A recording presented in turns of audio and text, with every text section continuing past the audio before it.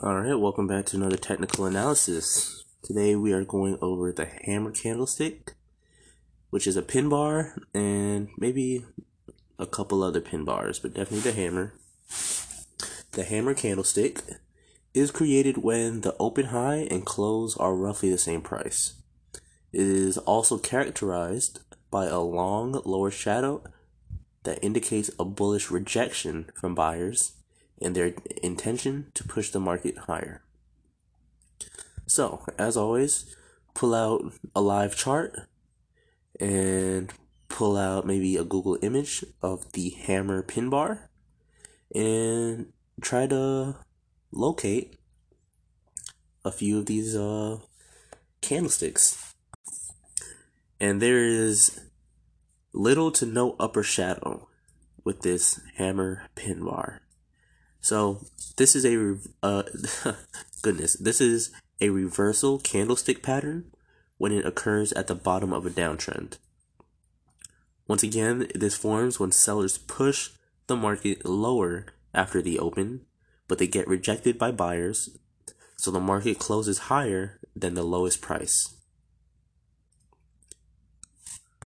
Now, the bearish pin bar, known as the shooting star, is formed when the open low and close are roughly the same price. This candle is characterized by a small body and a long upper shadow. It is the bearish version of the hammer. Professional technicians say that the shadow should be twice the length of the real body. When this pattern occurs in an uptrend, it indicates a bearish reversal signal. It should be taken as a high probability setup, along with other indicators and confirmations in your strategy. This formation indicates the end of the uptrend move and the beginning of a new downtrend. This candlestick pattern can be used with support and resistance, supply and demand areas, and with technical indicators. It is very easy to identify, and it is also very profitable. It is one of the most powerful signals used to enter the market.